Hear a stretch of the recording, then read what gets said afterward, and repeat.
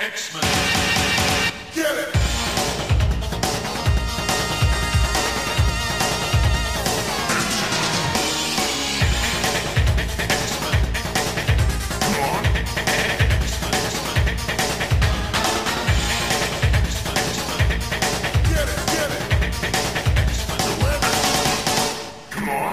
Hey everyone, and welcome to another exciting episode of Battle of the Atom. This is your weekly X-Men podcast where we rank every story from A to Z. I'm Adam. And I'm Zach, and Adam, I've got great news. Ooh, I like great news. We have a special director for this week's podcast, and I know we're all excited. The amazing Spike Lee is here, and he is going to be directing it. And I'll tell you, it was not actually a tough sell to get him to direct the podcast this week. All we had to do was wear some Levi's 501 button flies. And you know what? I'm not a button fly guy generally, but I can make it work. Hey, you know, I'm down. The fact that we got to meet Spike Lee, I didn't know he produced podcasts, but this is very exciting. Spike Lee is a man of many talents and many, many thoughts and many reaction gifts about him at the New York Knicks. Are you a fan of the films of Spike Lee, or excuse me, the joints of Spike Lee? I mean, I'm not a fan. I am not as big of a movie buff as you are, frankly. Zach, what I would say to that is you need to do the right thing and you need to watch some Spike Lee movies. Okay. So yes, Thank you for letting me make that terrible joke. Oh, you're allowed. The problem is this last Spike Lee movie I watched was The Black Klansman, which was great. Yeah. But there is not a good way to work that into the conversation organically. No, and let's be honest with our listeners. Spike Lee is not here. That's not true. That's not true. No, he's directing. He's directing, and Spike Lee likes to stay behind the camera. He's not a guy who's just going to be like right in the middle of it, taking up all the attention. Wow. Okay. Well, you know, that sounds like the commercial you might be referring to, which is the classic Rob Liefeld Levi's 501 jean commercial with Spike Lee. Folks, when people are like, why don't they sell comics like they did in the 90s? In the 90s, Levi's wasn't getting one of the hottest young directors in the world to do commercials with comics artists. So that's why. It's that we're not getting the marketing that we used to get. The other infamous piece of footage from this era is the home video VHS series of Stan Lee interviewing who turned out to be most of the Image crew. Folks like Todd McFarlane, Jim Lee, Rob Liefeld, and those videos are really funny to go back and watch. The ones where Stan Lee makes all of the Rob Liefeld jokes harder and better than anyone ever has before or after. Like pretty much. Guys, if you think you're being clever making a joke about how Rob Liefeld doesn't draw feet or has a lot of pockets or maybe the anatomy is a little wonky, Stanley Martin Lieber got there way before you. And say what you will about Stan, the man had charisma, so he delivered it better than you did. He sure did. Here's the thing. No one has burnt Rob Liefeld harder than Stan Lee looking at his stuff and be like, kid, this sucks. And yet in that video, if you go back and watch it, Stan Lee tries to actually claim joint copyright for a character that Rob Liefeld draws on that program. It's pretty amazing. Listen, never let it be said that Stan Lee didn't know what he was doing. He sure did. I've said it before, I'll say it again. Stan Lee's the best character that Stan Lee ever created. I'm not the first person to say that, but I'm claiming it right now, as Stan Lee would want me to. Have we mentioned on the podcast how the best Stan Lee moment ever is in the Spider-Verse movie, where he says, oh, the suit always fits eventually. And then it cuts to a thing saying no refunds. Yeah. It's like, it's the perfect encapsulation of everything Stan Lee, and it came out right after he died. So we were all feeling emotional about that moment. And then they used it to brutally make fun of Stan Lee. It's a great joke. Incredible. Yeah. Stan Lee does not appear in this in this Spike Lee podcast. directed podcast. No, Spike Lee would direct a darn good Stan Lee thing. I don't know what it would be about. I don't know. But like I feel like he could match the pop art sensibilities that you would really need to capture that zeitgeist of the Marvel offices in the 60s. Could be interesting. What we do have instead is Robert, the Rob Liefeld. Yes, he's not here, but we are talking about these books because last week Zach got a pick, and this week I jotted down some comics that I wanted to talk about, and we realized that one of them we weren't sure if we could actually obtain. So we shifted gears and we looked at the list of ideas that I had put down. And this one seemed crazy enough that we really wanted to do it. So it seemed weird that we hadn't talked about it before. Yes. I feel like we've talked about these books a lot offline, but not on our show. So this week we are talking about times that X-Men characters crossed over with Rob Liefeld Image characters. You say Image, hold on. Because it's or Extreme Studios or Maximum Press.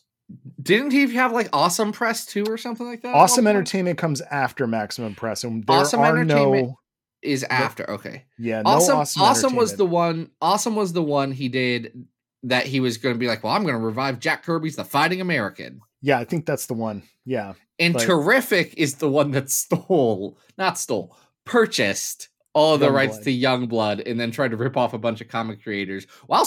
Listen, if anyone was going to buy Youngblood, it being a comic studio called Terrific Productions, that sounds like one of Rob's names. Yeah. So last week we talked about the Avengers pretty much. And this week we're talking about primarily Rob's version of the Avengers, because a lot of people, often cite Wildcats and Cyberforce as being X-Men cop-offs. But Youngblood is not an X book. It is very explicitly supposed to be Avengers, Avengers and West Coast Avengers, except it's the Rob's version, and it's pretty terrible. Who's the best member of Youngblood? And hold on, because there's a wrong answer to all of this. There is one right answer. I was going to say Bad Rock. It's Bad Rock. Yeah, we all agree. It's the one where he was like, what if the Thing was a dumb teenager? That's great. It's fine. You know what I mean? I don't care for Shaft. Hawkeye? You mean Hawk? Yeah. Yeah, but Shaft is Hawkeye from all the times before 2011 when Hawkeye was good. There's going to be some Avengers fans who are going to be like, well, actually, I really like the 80s West Coast Avenger leader Hawkeye. And cool. Great. Good for you. Doesn't make what I said untrue, but cool. Yeah. So Youngblood, if we rewind to 1992, was an oft delayed but very, very popular miniseries by Rob Liefeld. It only lasted for 4 issues, and then I think there was a 0 issue in there somewhere that he did not draw. It's pretty terrible. It's pretty illegible in a lot of places, and for some reason, still kept coming out. Alan Moore wrote it for a little bit, pretty wild, but eventually Marvel decided that, hey, why not? Let's have it crossover with Rob's other creation, X-Force. And here's why. And we find out in the first book that we're covering today, Youngblood X-Force. Yes. You remember how we talked about Onslaught one time? And by we, I mean, Adam, you weren't here, so I made a friend of the show, Chris Edelman, talk about Onslaught. And I thank you and Chris for that every day. Thank you so much for relieving me of that burden. Well, having to talk about Onslaught. After Onslaught, they decided that actually no one in Marvel was good enough to write the Avengers and make them sell, which is pretty insulting to everyone at Marvel. I would agree. Instead, they got Jim Lee and Rob Liefeld to come back and do Heroes Reborn. Which is pretty terrible. It is pretty terrible. And one of the things we got out of that is Rob said, well, I want to do an X-Force crossover with Youngblood.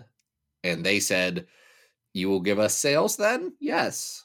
So this is that. This is Youngblood X-Force. Number 1. Yeah. So Youngblood X-Force is kind of in a premium format. I found these in a $1 box. I'm holding up my copy.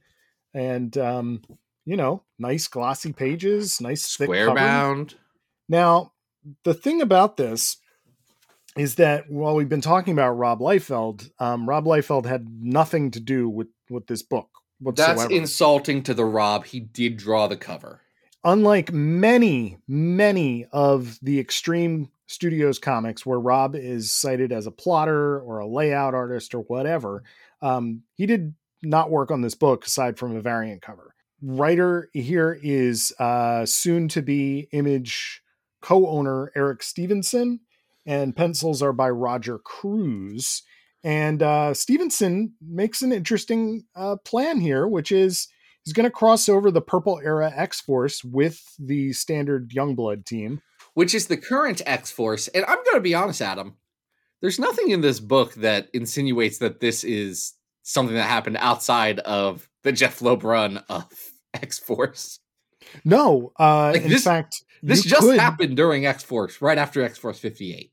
Yeah, it really does feel like it's an in-canon kind of event, with maybe one or two exceptions that we could talk about. And they get sucked into the Mojoverse. Yeah, Mojo's realizing that, the X-Force X-Men stuff isn't selling as much as it used to, which, boy, I can't believe they let that go to print. Nice shade there from Eric. Listen, not a huge Eric Stevenson fan in general. Love the pettiness of the 90s. That's bad boy attitude right there. Yes. And what we get here is really callbacks to things that had not been mentioned since like X-Men 11 and 12? 10 and 11? Right, because Mojo himself had not appeared since then. The only appearance of Mojoverse stuff in that time period beyond Shatterstar, who I believe they were setting up to not actually be Mojo related. We're not getting into that Jeff Loeb freaking No. story. Let's not do that. But had been that one X-Babies story right after Age of Apocalypse. Right. Yep. So here we have not only Mojo, but we also have Mojo 2, the sequel. The sequel. Love a Mojo 2, the sequel. Who we've not seen ever again in regular X-Men continuity, to my knowledge. In regular X-Men continuity? No. In Unbeatable Squirrel Girl, yes. Right, yes. And when Ryan North put Mojo 2, the sequel in Unbeatable Squirrel Girl, I got hyped. The fact that there's never been a Mojo 3 is really just a lack of imagination. They're missing out. So I'll say the trilogy. I'll say I liked the last Mojo story that they did, which was the unofficial X-Men that Grace Freund did, or Grace Freud did. Incredibly funny. If you like our podcast and nothing else that we've done, go check out Grace Freud's new podcast called The Girl God Experience. There's a 4-episode mini of it on what's it called? On Earwolf Presents, and then they've just launched her and her co-host, whose name I'm blanking on right now, have just launched the new show. It's very, very, very funny. Sounds good. Good, check it out. Listen, it's probably the best podcast by a person who's written X-Men in the last year. I think what's also kind of funny here is that Eric is clearly a fan of Mojo Mayhem, because not only does he bring back Mojo 2, the sequel, but he brings back Ricochet Rita, and he brings back the Agent. The Agent plays a significant role in this, in getting Youngblood to get sent somewhere else under contract of Mojo. Which all makes sense. What little I know about Youngblood is it's the idea of superheroes would be celebrities, which is, here's the thing, that's a great idea. It would be if the book was about that. And I understand, and then we got a book about that, and it was called X-Force, and then X-Statics, and it was good. Yes. And actually, Adam, I'm going to... That's an interesting point. Have you been reading the Ecstatics, the excellent relaunch stuff? I am behind on it, but is it good? It's kind of like if no one told Peter Milligan and Mike Allred to stop doing Ecstatics. I read the first two and I thought it was pretty interesting I because thought it really the didn't. first two were. I thought the first grouping of it, the first 5 issues were fine, but something's kicked into gear recently, and I don't know what it is. But like, I've been sucked into the delight of this weird energy. Amazing that book is even coming out. It's just crazy. It feels like a fever dream, but It really does. it's great, and it's not getting talked about. Yeah. Which is ridiculous because at minimum, Mike Allred's drawing it, guys. Right. Yeah. So for fans who may not know what Youngblood is, Youngblood consists of a variety of different superheroes who really aren't that descriptive. You know, Shaft has a bow and arrow. Great. Vogue's. Yeah, like the Madonna song. Right. So a lot of these characters. Badrock's the young thing. Again, Badrock's the good one. Yeah, but there is a team of them, and that is the premise. So Stevenson does a really smart thing with getting them into the Mojoverse by having each one of them either sign an autograph or a release, you know, or something that has to do with their like fame and PR. And they all end up there, and except for Shaft, who ends up in the danger room. Yes, which is how X-Force gets pulled into this conflict to begin with. Hey, wait, did the Rob know that there was already a very famous action hero in pop culture named Shaft? It would shock me, absolutely shock me, if the Rob did not know that. And it is strange because the original version of Youngblood does have an African-American cast member by the name of Chapel, but Shaft is a white redhead. Shaft is weird. I don't get Shaft. Shaft is Hawkeye. And he's just the bad version of Hawkeye. It really is. Yeah. Anyway, Cable decides to help them out. X-Force goes and rescues, or they go to the Mojoverse, meet up with the rest of Youngblood, and they kind of split up and do dynamics, and then the book kind of ends. Like it kind of gets to a point like where they're doing all this setup for the team coming together, and it's like, and then they complete the mission. Yeah, and the mission is essentially that Mojo does want to take over Youngblood's universe, right? He wants the streaming rights over there. He wants to be able to expand his network. I understand Right. this. This is basic Mojo plots. This all makes sense. And, Mojo is delightful here. Mojo, he's great. Major Domo is great. You know, there's like, this does have like a Mojo Mayhem style, energy to it. However, here's my caveat to that. And that is that, like many an Image comic, Roger Cruz is doing this thing where a lot of the action takes place off panel. Did you notice that? Which is weird for the Action Comic Company, right? It is weird, right? So we get those are supposed to be like the ones where you're drawing action figure poses, essentially. Yeah, that's the appeal of their art. We get some of the poses, we get the characters standing around, we get the talking heads, but whenever there comes time for like a fight sequence or something dramatic to happen, it really doesn't seem to happen on panel. So it's kind of a mess. It is a huge mess. I don't understand how they got through this comic. I guess it's because they didn't know how to write comics, which all of them have admitted. And the Todd was smart enough to be like, I can't write comics, but Alan Moore can, and I have money. Alan Moore was everybody's saving grace, right? Neil Gaiman, you have money, or I have money. You know how to write comics. Would you like $1 billion and then a 30-year lawsuit? Oh man. So there are some funny little like Image crossover bits here. There is one panel in particular that I want to point out because in reading these, I did kind of go down a Rob Liefeld like rabbit hole of death this past week. A rabbit hole. A rabbit hole. And there is a panel with Cable saying hello to a character named Colonel Bravo. And I had to look up who Colonel Bravo was. And when I did, I realized that the Rob essentially just changed Cable's eye, like his light up eye color, and then strapped 2 croutons to the side of Cable's head. And that's Colonel Bravo. So there's a panel with Cable. That's Colonel Bravo. He's right. He's Croissant Cable, and It's like, y'all know the Rob headgear. Like, yes, it looks like boxing headgear, which is not a good or attractive look on anybody. but not the Shatterstar boxing headgear. Like, no, just it's like the like instead headphone the on middle side. the middle part is a bandana, and then the ear foam is extended up like antenna. Yeah, but they look like croissants. Hey, Colonel Bravo, where is the Colonel Bravo miniseries? I mean, I assume with Andrew Rev and Terrific Productions, never to see the light of day. I honestly don't know who has the rights to Colonel Bravo at the moment, but Andrew Rev, call me. I don't know anything about Youngblood or making comics, but me and Adam would do Youngblood for cheap. I know that would happen. Oh, I'm not Would signing I read that contract.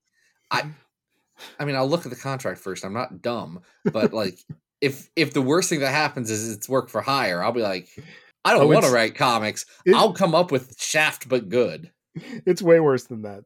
There's no pay involved. It's slavery. Oh, I will need compensation. Yeah. I don't need a lot. I did comics journalism. Trust me.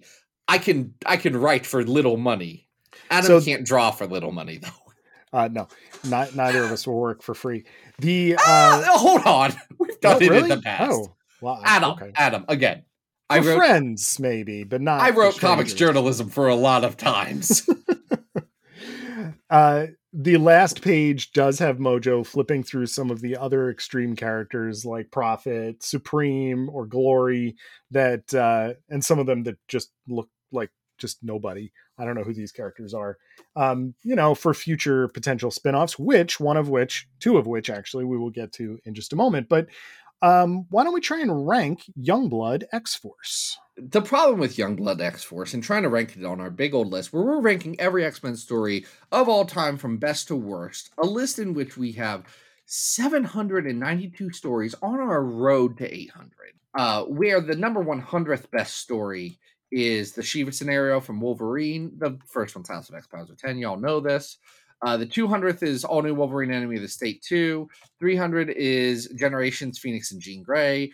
400 is Excalibur Return of the War Piece. 500 is X-Men No More Humans OGN. 600 is that time that Magneto got turned into a baby. 700 is Ultimate X-Men Requiem, or the Ultimatum stuff of Ultimate X-Men. 792, it's the worst X-Men story of all time. Say it with me, 2999 World of Tomorrow. World of Tomorrow. All right. This is not as bad as World of Tomorrow. No. And at 615, I think we have the superior Wildcats X-Men. Wildcats X-Men, which is good. At 626, we also have, I think, the superior Cyberforce X-Men, which, is just straight to the point. We're the same characters. Let's fight a Sentinel. It's great. I'd say that at 634, we have Wolverine Badrock, and I enjoy Wolverine and Badrock fighting dinosaurs more than this. I would also agree. I think that is a little bit more fun than this, but I don't hate this. I think it's better than the Star Trek. Yeah, I do think it's better than the Star Trek. Adam, is it better than the Star Trek which has Dr. Bones McCoy and Dr. Hank McCoy talking to each other and acknowledging that they have the same name? All right, maybe it's not better than the first Star Trek X-Men. It's definitely better than Second Contact, which is the Next Generation and X-Men crossover. I disagree. However, I think we could agree that it's not as good as X-Men Unlimited 37, which is the one that has a lot of really good art in it. Okay. It's got like all the X-Men. It's like it's the Into the Spider-Verse or Across the Spider-Verse of X-Men Unlimited. Yes, I do remember that one. If you wanted to go below Second Contact, I would still put this ahead of Robert Kirkman's Cable arc of Ultimate X-Men at 656. And I wouldn't, but that's why there's two of us on this podcast. I'm fine putting it above the Next Generation X-Men Second Coming. All right. So that's going to make this 653. Now, if the idea of Youngblood and X-Force hanging out in the Mojoverse appealed to you, guess what? There's a second dose, because first we had Youngblood X-Force. Interesting about the headliner there. Next we have, in a similar prestige format, X-Force Youngblood, again, written by Eric Stevenson. With Robert Nippon doing some stuff as well. And with a host of inkers, we have drawing this particular issue, Splat, How familiar are you with Splat? I'm not super familiar with Splat.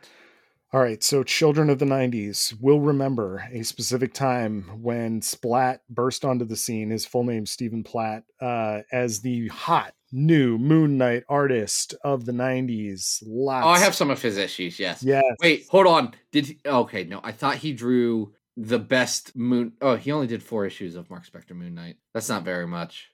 He just ended Mark Spector Moon Knight. He doesn't have the best Mark Spector Moon Knight cover, which as a Moon Knight fan, I've not read all of Mark Spector Moon Knight. That's However, okay. No judgment. I'm not feeling judged. But there is an incredible cover of Mark Spector Moon Knight. It's number 19. And on it has Spider-Man. It's a Rob Liefeld cover. So it counts. It has Spider-Man, the Punisher, and Moon Knight on the cover. And it has Wolverine's logo. And it says, Wolverine does not appear in this comic. Amazing. But with Spider-Man and the Punisher guest starring, we have a feeling you won't mind. Oh, wait, that's the Liefeld cover, isn't it? Yeah, that's rules, a great actually. Cover. Yeah, that's really funny. They're like, hey, we have this pinup sitting around. We might as well use it.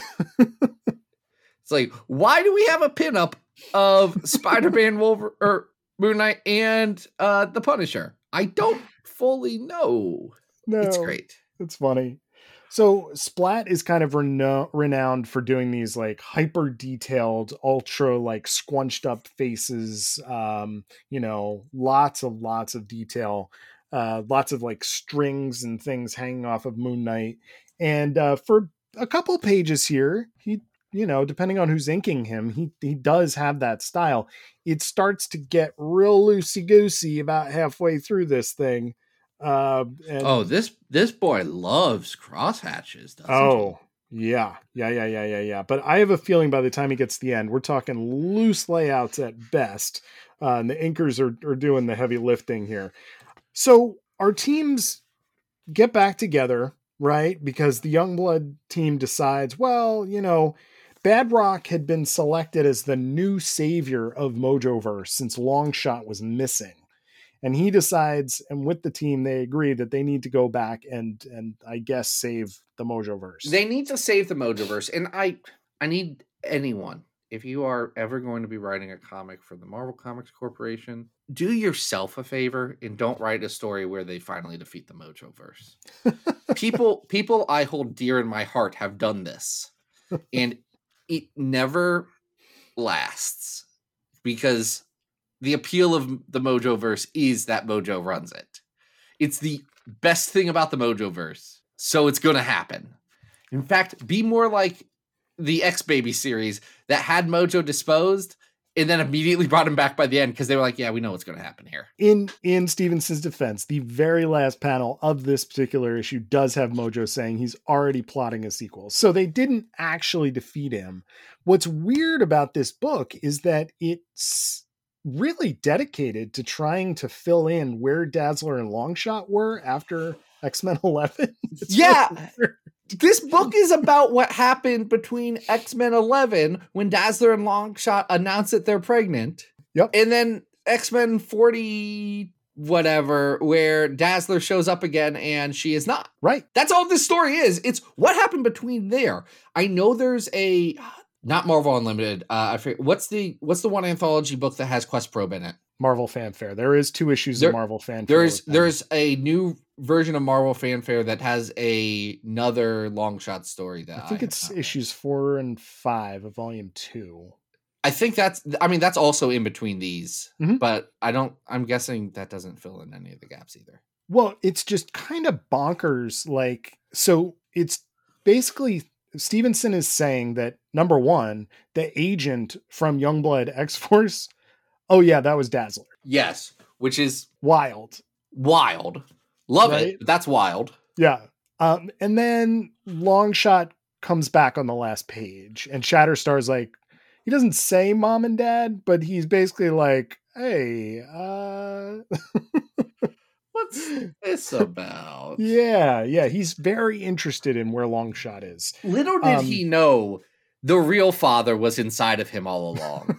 It's true. The Daddy Burroughs. I love the Daddy Boros so much. Yeah. However, even though Daz and Longshot are both here, we get some more Mojo stuff.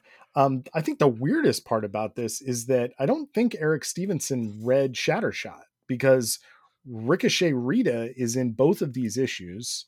Yes. And yet we know from the reveal in Shattershot that she is transformed into Spiral. So it's a little strange. Spiral is not in either of these books. The Mojoverse doesn't run in the normal times. Also, True. no one actually understands what happened in Shattershot, so it's fine. It's true. It's true. Including maybe even Fabes himself. But Fabes would be the first person to say, yeah, Shattershot's. I believe Fabian Nicieza has said that Shattershot was the worst thing he ever wrote. which I disagree with. But I know you do. Yeah. I think he's making some valid points. I'm not going to argue with Fabes. We all have our own recollections of our work. Unfortunately, this book is not nearly as, and we already noted how like poorly constructed the Roger Cruz one was, but the splat artwork falls apart real quick here. And we are left with lots of running around and explosions and off-panel action, and it's not good. How does the plot, again, just kind of happen? It's like, and now we saved it. And it's like, hold on, wait. You spent 80% of this book setting up your big plan, and then your third act is what is just, and it worked. It's not even that anything worked. At the very end, Mojo has caused his lair, right, to collapse upon them, and Caliban and Badrock are holding up the ceiling. The rest of the ceiling collapses. Everybody is suddenly okay. And then Longshot's there. And then the end, nothing actually happens. That is the problem with this book. I would also say, and I think this is for both, why is Youngblood here? It's a great question. I mean, we know that Badrock thinks that he's the Mojoverse savior, but... No, I mean, like, in both of these stories. Oh. Would either of these stories be any different if, say, the Champions of Los Angeles were here instead of Youngblood? Or mayhaps some sort of Force Work or Defenders?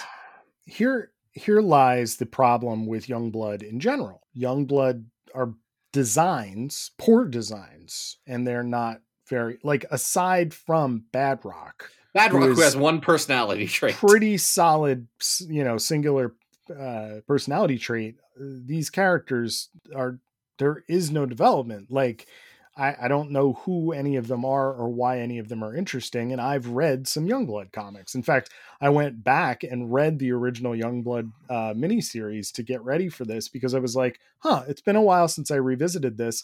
And it was just complete nonsense. You haven't caught up with Die Hard or Riptide or Night Saber? Hey, what's the deal with Night Saber? He's my least favorite. I believe he's British.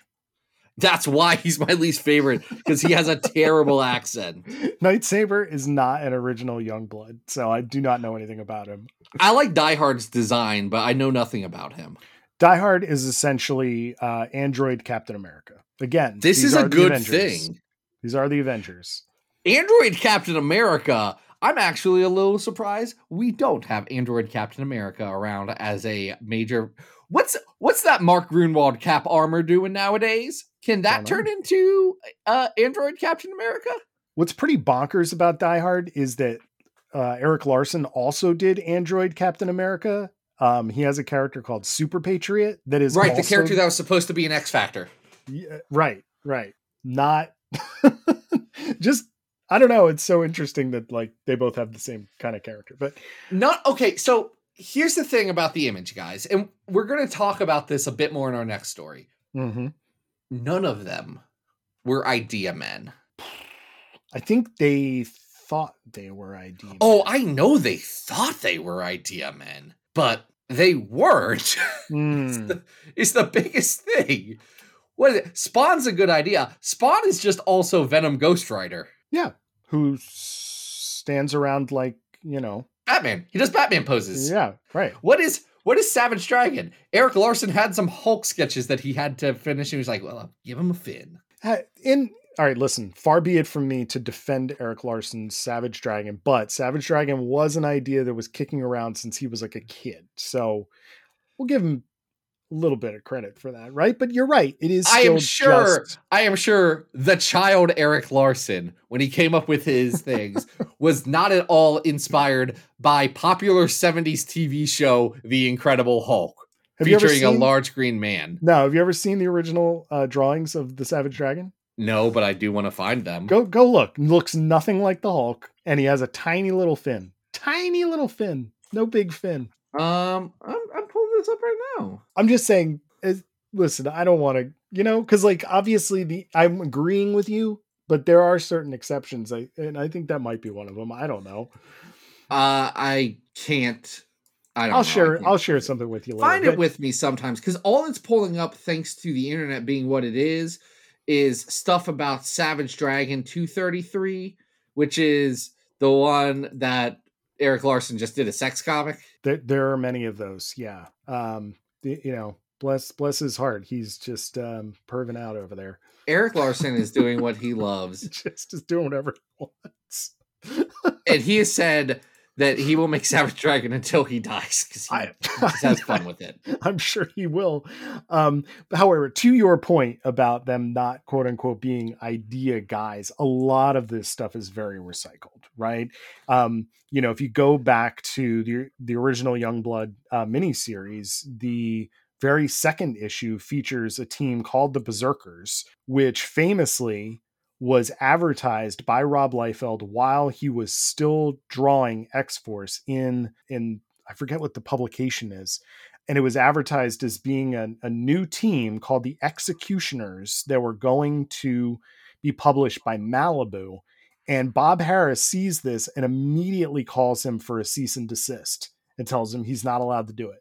So what does he do when he gets to Image? Instead of doing issue 2 of Youngblood, the very first characters you see there are the Berserkers, who are now this team who basically kind of look like Cable and some other X-Men floating around.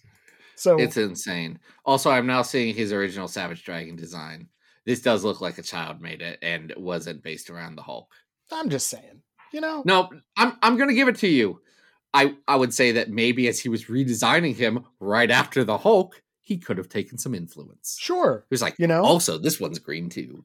Does the Max kind of look like, Marvel Comics presents Sam Keith Wolverine plus Venom? Hold on. That's just I kind of, part of me thinks that's just the only thing Sam Keith draws. It's saying, like weird jacked looking dudes. Yeah. And again, that was a character that had existed for before that anyway. But, all of these folks are just, making amalgams of characters instead of necessarily like brand spanking new ones. No, amalgam was a different thing. We need to rank this, because the conversation we're having right now is what we're going to have when we talk about the next one, the next book. This is worse, right? This is a lot worse. Unfortunately, the art is really bad, and there's even less story here. So it's still not as bad as the Witchblood Wolverine story. No, that one's really bad, but that's pretty low, isn't it? That one's near the bottom of our list. Oh, yeah. Is this better or worse than Captain Marvel 2 and 3, where Fabian Nicieza fails to explain Adam X to the extreme? I want to say this is better. Is this better or worse than Amazing Spider-Man 420? This is not as good as Amazing Spider-Man 420. Thank you for saying that. No. I appreciate it. I also don't think, for all of its flaws, I think the first 3 issues of Claremont's X-Men Revolutions, 100 to 102, is probably better than this. Look, let's put it between that Captain Marvel story and Ultimate X-Men 98 to 100. Great idea. So this will be our new 702. Yeah, it is. And folks, we're going to keep going with ideas here, because our next story is Prophet Cable 1 and 2. That's right. Here's the thing about what I was thinking. I was thinking about this all week after we read this. I know the TV show The Office has an interesting reputation because the internet has now gotten involved in watching it. Okay. I'm saying this as a gentleman who was one of the 10 people who watched The Office on NBC every Thursday night when it was coming out. I say one of 10 people. It was the most popular show on NBC. I was just going to say, I didn't want to contradict you on that, but go ahead. All I'm saying is, if you actually look at the ratings, The Office was only, if The Office was on any other network, it would have been immediately canceled. But NBC was NBC was a channel no one was watching, and yet for a hot spell was putting out banger after banger that have come back in the age of streaming. That is true. Anyway, I assume you're familiar with the TV show The Office. But I've watched all of it, yes. Yeah. So you know the part where Michael Scott starts a paper company and he's in negotiations and they're trying to figure out, and the one guy's like, the one guy that's not Idris Elba is telling him that he has nothing. He's like, I have nothing. If this company fails, I'll start another paper company and another one. I have so many names for paper companies. That, I feel, is Rob Liefeld's approach to creating characters for his comic books. Oh my God. Because one, Prophet is just Cable, right? Like, Prophet is Cable? Kind of. Hi, I am your new time traveling guy who's buff and looks like Cable. I would like to just note that there is a forward to this that claims that Prophet was going to be another character introduced during X-Force, which... And I believe it because, again, I don't think Rob had a lot of ideas. Don't know if I believe that. I fully believe it because Rob doesn't have a lot of ideas.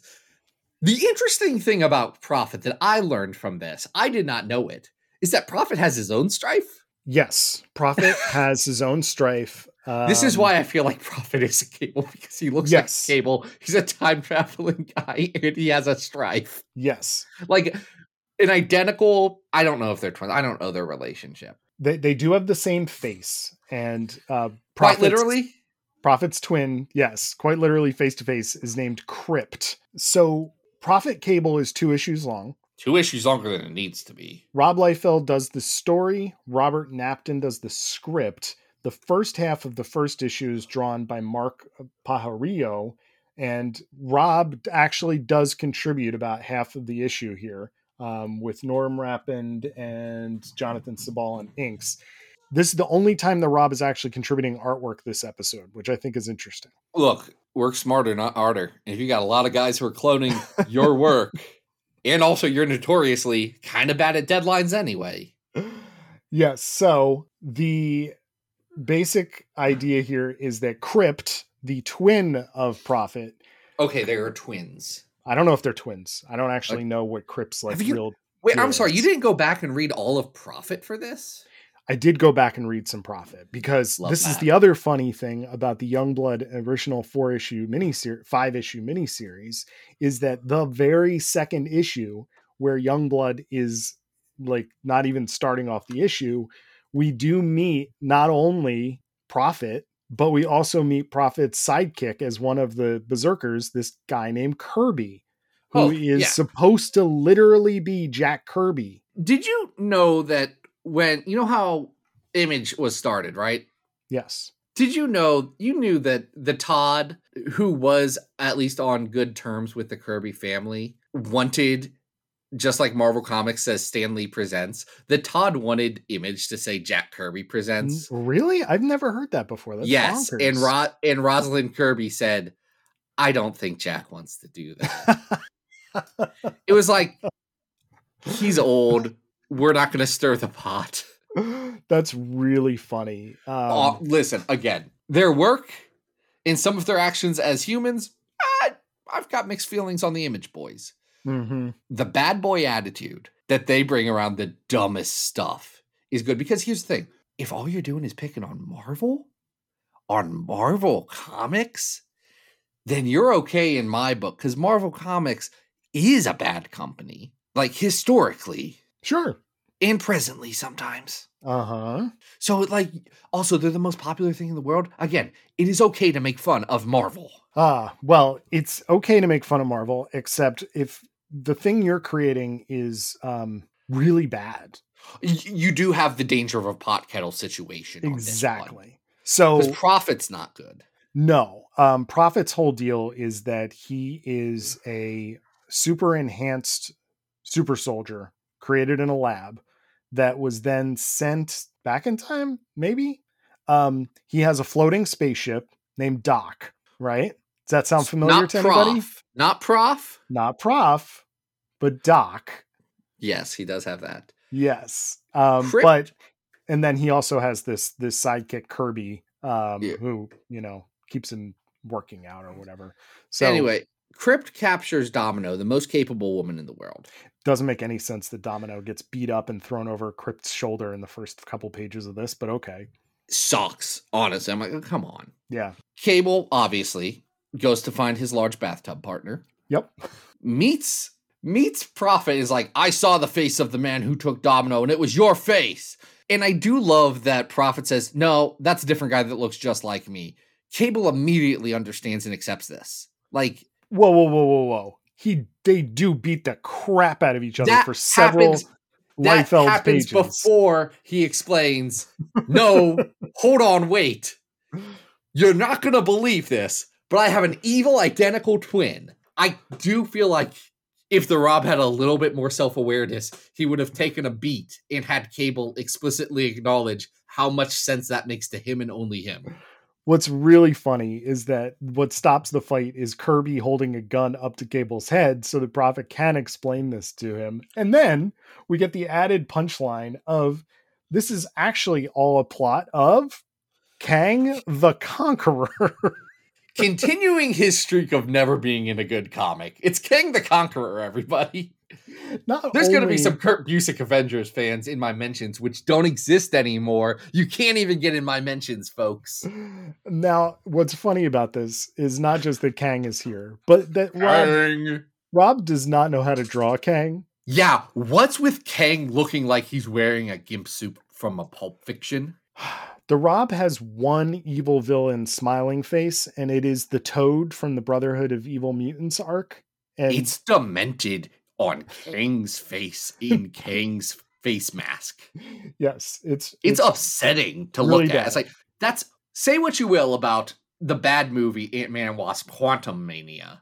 They found a way to be like, yeah, this is what Kang's face mask looks like, right? We all agree it's not just a sock. They did do a nice job with that visual design. I thought the face mask worked. Now, Rob draws Kang again in the second issue, even though he's uncredited. He does about 3 or 4 pages of the second issue, which is drawn by Mark Paurio and Paul Scott. And apparently this actually all revolves not around, Crypt and Kang, but Kang trying to get the cosmic cube that Cable put at the end of all time.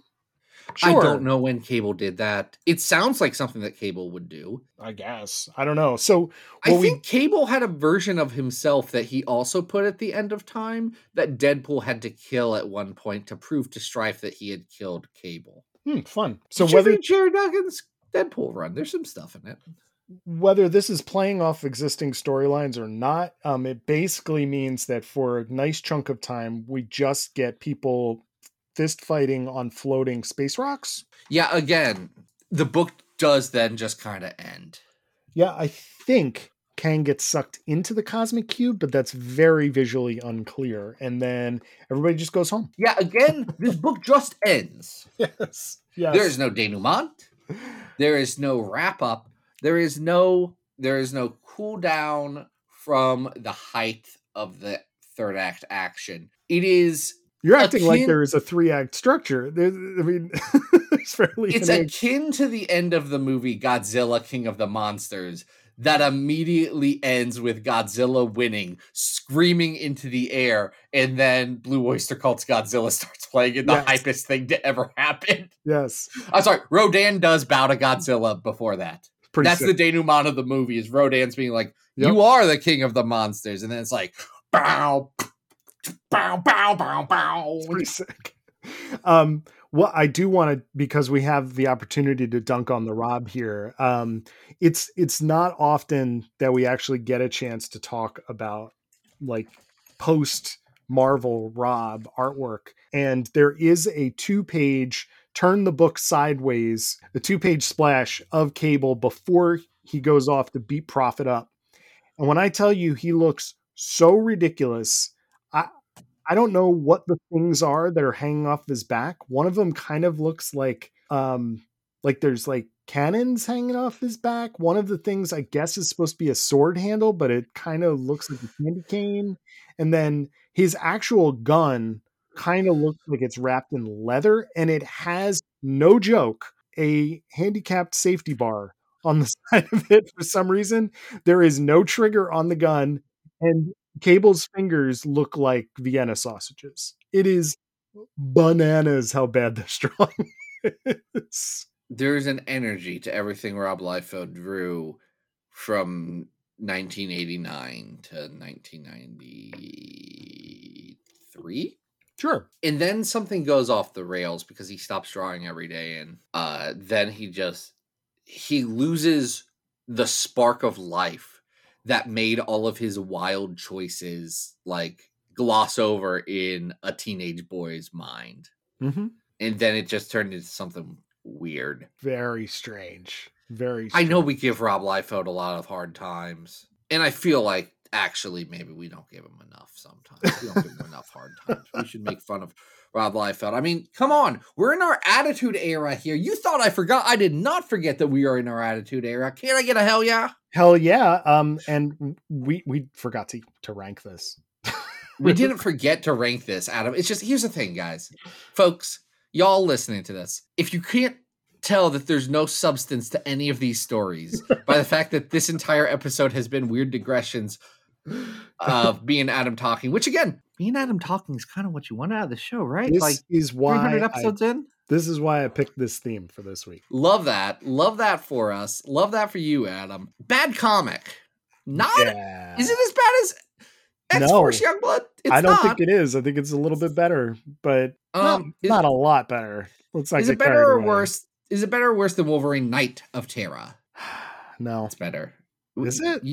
I think it's kind of better than Knight of Terra. I mean, okay. Wait, no. I said that wrong thing.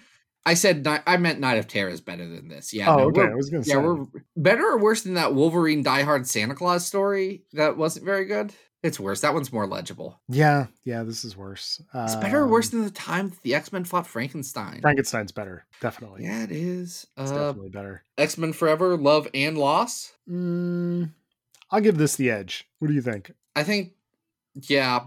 I also think that Brew story is better, so this can be our new 700. Okay, great. Then we can remember it for, the next couple of weeks while it sits there. For the next week. We're getting close, Adam. We're getting close on the road to 800. That's crazy. Wild. It's a sign. It's a sign that we've been doing this for so long. Yeah. So, folks, I don't know if we would actually recommend you look at any of the books we talked about this week, but they hopefully provided some very entertaining listening for you. I hope so. Don't tell me if it didn't. Yeah, we don't want to know. I don't care if it did or didn't.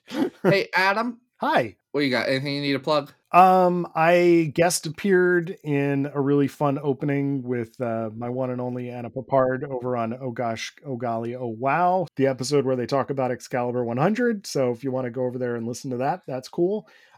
Twitter at Arthur Stacy, Instagram Adam.rec. Zach, don't try and find him anywhere.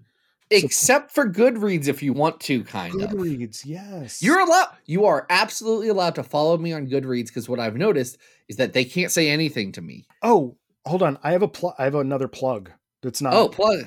Okay. I'm sorry. I'm going to eat a Twizzler while you're doing that. Okay, so. Hold on. I'm twizzing. It's going to make terrible mic noises. Okay, I'm twizzed up. Let's go. No worries. Twizzlers are great. Okay, so Zach made a podcast plug before. I want to make a podcast plug because I forgot to do it earlier when he did his. Friends of the show. Podcast plug, but it's fine. No one's allowed. I did a Goodreads plug. No, what was the podcast you talked about early in the show that you said was awesome? Oh, Girl God Experience. Yeah, go listen to that. Okay, so similarly, if you are looking for another great podcast and you are a horror fan, I want to recommend to you Out to Get You, which is hosted by Margot Mutter and Rebecca Galt. It is fantastic. It is looking at horror movies in a completely unique way. And so far, the first two episodes covered Hellraiser and Sleepaway Camp. So highly recommend that if you are into horror. So that is my podcast recommendation to you. Back to our stuff. Do we know what we're doing next week, Zach? Spider-Man adjacent things. Spider-Man. We do whatever we can. Do we? Do we really? Sure. This has been Battle of the Atom. If I sound fuzzy, it's because I got some Twizzlers, but we hope you survived the experience. Get it!